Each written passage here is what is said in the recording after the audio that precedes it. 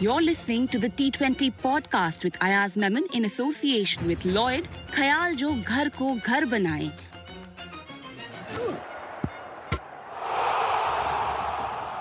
Mumbai has sailed into Qualifier 2 of this T20 season, completely destroying Lucknow in Wednesday's Eliminator with some super tight bowling and fielding.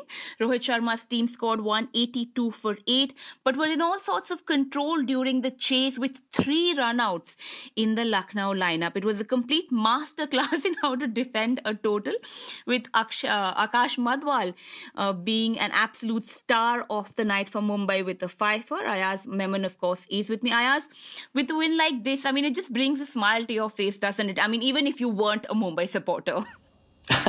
Yeah, I think, look, Mumbai have been on a surge, I mean, they've been on the surge upwards over the last maybe couple of weeks. They've been winning most of the matches. They lost the odd match. But I think overall, when you look at how the team has been performing, what's been happening, in which has not been noticed too much, is that the bowling has started coming good. The batting lineup is very impressive. Yes, Rohit is not making enough runs, but the others are. And once they get a decent total, I think the bowlers have come kind of, they put their hands up and are defending scores or winning matches. And the guy who's making it possible is not just Piyush Chawla, who was their main wicket taker, but Akash Madhwal, who's been actually the surprise weapon. He's picked up the other day at the Wankhede, he picked up 4 wickets. And now in this match, 5 for 5. I mean, this is hardly ever. It's amongst the rarest of rare bowling analysis that you might see in a T20 game. That is true, and we will talk a lot more about this match and Akash Madhwal as well, but let me take you all through the scores. This one's going to take a bit of time getting you all the details. Mumbai were put into bat first and managed 182 for 8 at Chepauk. Skipper Rohit Sharma's rough season continued as he got out on 11 of 10. Ishan Kishan too didn't make much, and Mumbai were 38 for 2 in 4.2 overs. Not exactly the perfect start. The man who was having a perfect night though was Naveen as he picked some big wickets. First he got Rohit, then Cameron Green on 41, Surya Kumar Yadav on 33, and then Tilak Verma on 26. I mean, if there ever was like an all-star lineup in this season of wickets in a 4-wicket haul.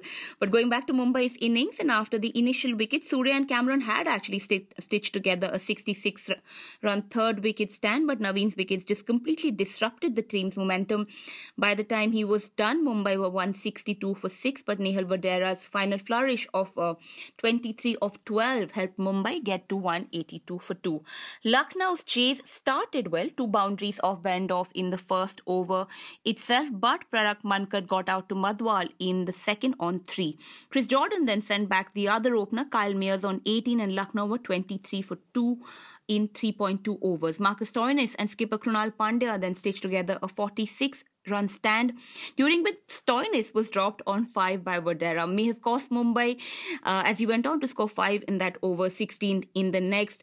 The partnership was sailing at one point with Piyush Chawla once again got Mumbai a breakthrough. Pandya out on 8 of 11, and that is where started the downward spiral for Lucknow. The next over saw Akash Madhwal pick 2 wickets, Akash Padoni on 1 and Nicholas Puran on a duck, and then at which point they were 75 for 5 after 10 overs, needing another 108 runs. Huda and Stoinis were batting, and they could have been dangerous together, but for some terrible run-outs that became the ongoing theme of the rest of the chase. Stoinis and Huda actually collided while taking a run, and Stoinis was run out. And then in the next over, some tricky work by Cameron Green and Rohit Sharma got Gautam out, and then it was a dash to the batter's end between Naveen ul Haq and Deepak Huda for the 3rd run out of the night. It was just a matter of time then, and Akash Madhwal picked the final wicket in the 17th over to bowl Lucknow out for 101. Mumbai won by 81 runs. Ayaz, a win, like this for Mumbai. Terrible start when they batted, but with the ball, each of the 11 were amazing on the field, weren't they? I mean, apart from that one drop catch, they were just amazing to watch. Yeah, I mean, they were a supercharged team. I think they were aiming for a score of about 170. They'd known what had happened, in the previous game. Chennai, beating Gujarat, scoring just about 172 and winning that match quite comfortably.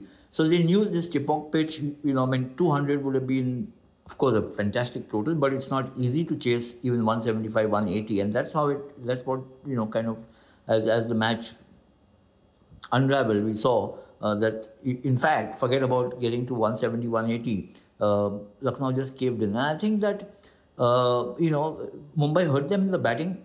I think down the order, Mumbai batsmen made runs. So there was Cameron Green, there was, Vadera who made runs. There was just about everybody who batted got the runs and got them to a score which they could defend. But what was impressive was the manner in which Mumbai defended. You've talked about their fielding. I think they were electrifying in the field, including Rohit Sharma, who was all over. He was in the thick of it. And then, of course, there was Cameron Green. He's such a big guy, rangy fellow, who was also diving all over the place. Tim David, who's been their outstanding fielder right through the season, and so on. But what really impressed me is that throughout the season, we've been kind of saying Mumbai's batting is damn strong, the bowling isn't as strong. But now, heading, they're just a win away from being in the final. The bowling is looking sharper, looking better, looking more resourceful, looking penetrative. And I think that's the biggest gain that has come across in the last couple of matches that Mumbai has played. That is true. I mean, so many young players stepping up for Mumbai. Akash Madhwal, of course, had a magical night. But since it's your call, I'm just going to ask you who your player of the match was. It's a no-brainer today. I know I've been kind of been caught on the wrong foot a couple of times or on the fence. But this 5 for 5 in 4 overs, where can you get, bowling analysis like that? And I think the clincher, the fell blow was getting Nicholas Pooran out first ball. Golden duck for Nicholas Pooran, the match was over for me, at least there and then. All the runouts that happened later were, they were almost comical to watch, as the match progressed. But Nicholas Pooran was the big wicket that Mumbai knew because he's such a dangerous player. But I must mention here that I was a little surprised that they didn't play Quinton de Kock at all, as I mentioned. And then, of course, the batting order has all baffled me right through the season. In some of the earlier matches, Nicholas Pooran and some of the, Deepak Hooda has been promoted, Badoni has been held back, so has Nicholas Pooran, so has Stoinis. They just didn't seem to have a settled batting order, and it started telling on the team when they're chasing, big scores. Barring one match which I remember, which they played beautifully, brilliantly, was against Bangalore at Bangalore, and that was when Stoinis and Pooran both played blazing knocks and won them a very difficult match. But apart from that, every time Lucknow have been put under pressure, they've come unstuck. That is true. And just talking about Lucknow's batting a little more, I mean, when Pooran's wicket fell, that was the end. By the end of the 10th over, they were 75 for 5, needing another 108 from 60. I mean, that still seemed manageable. But then just that run out, the manner in which Marcus Stoinis got run out, I mean, the commentators were laughing, but it's not that they don't know, like you were saying before we started recording this podcast. It's not like they don't know how to run between the wickets, but after a certain point they just get frazzled, right? I mean, 3 runouts in one match back to back. I mean, it's not just about them not knowing how to take a run between the wickets.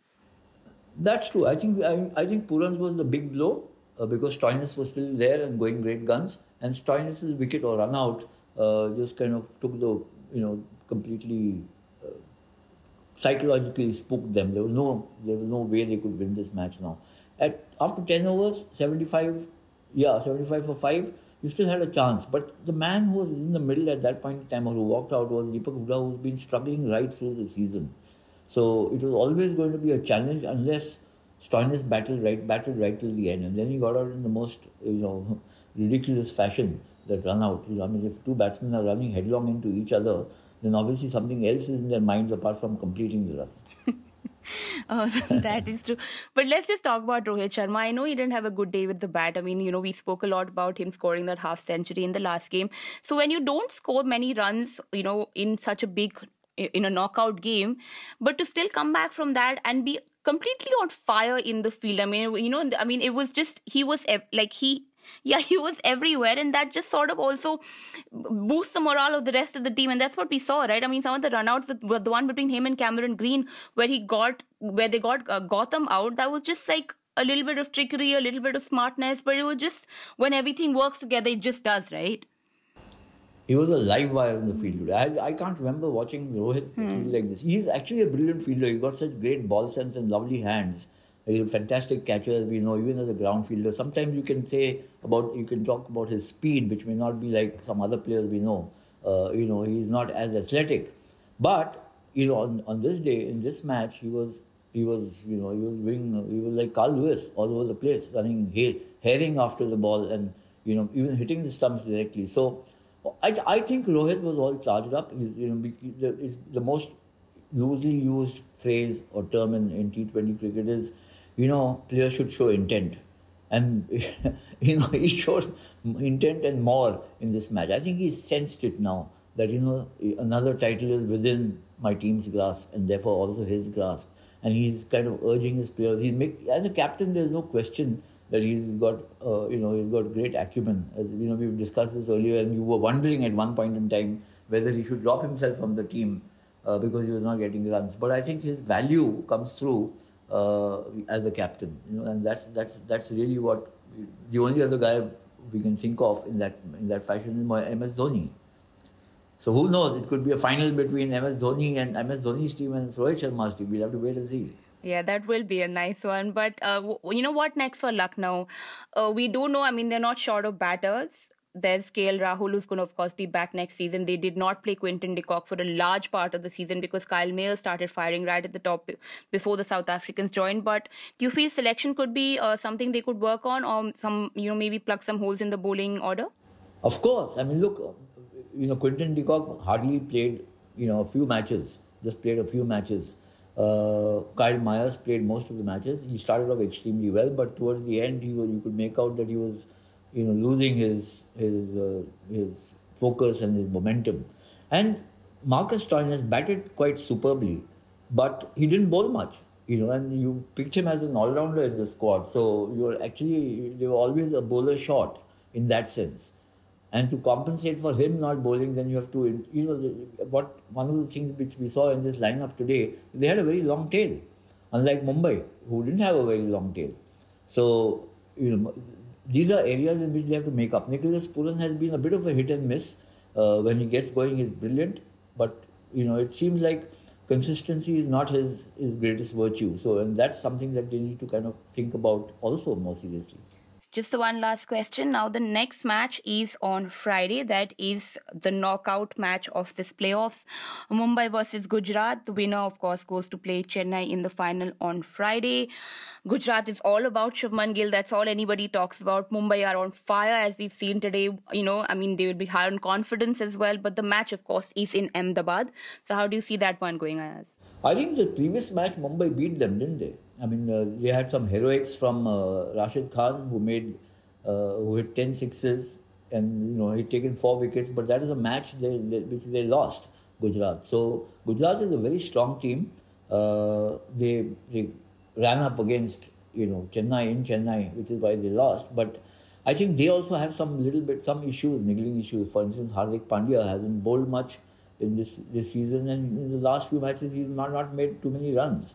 So it's becoming they've got very strong bowling attack. They've got Shami, they've got Rashid Khan, they've got Noor Ahmed, and so on, and they've got Shubman Gill, who's their stellar player, perhaps the stellar player of the tournament, stellar batsman.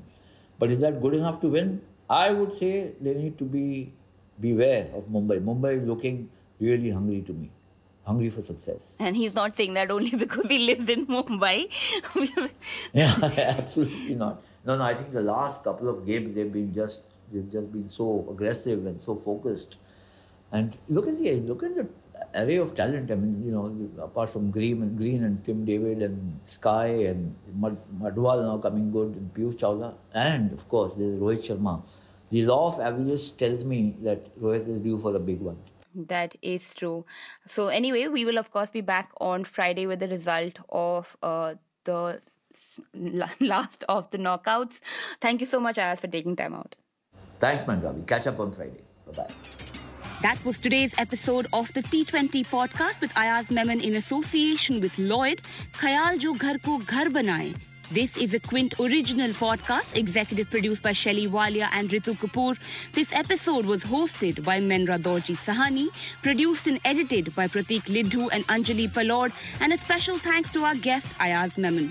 Stay tuned for our future episodes on your preferred podcast app. You were listening to the Quint's podcast.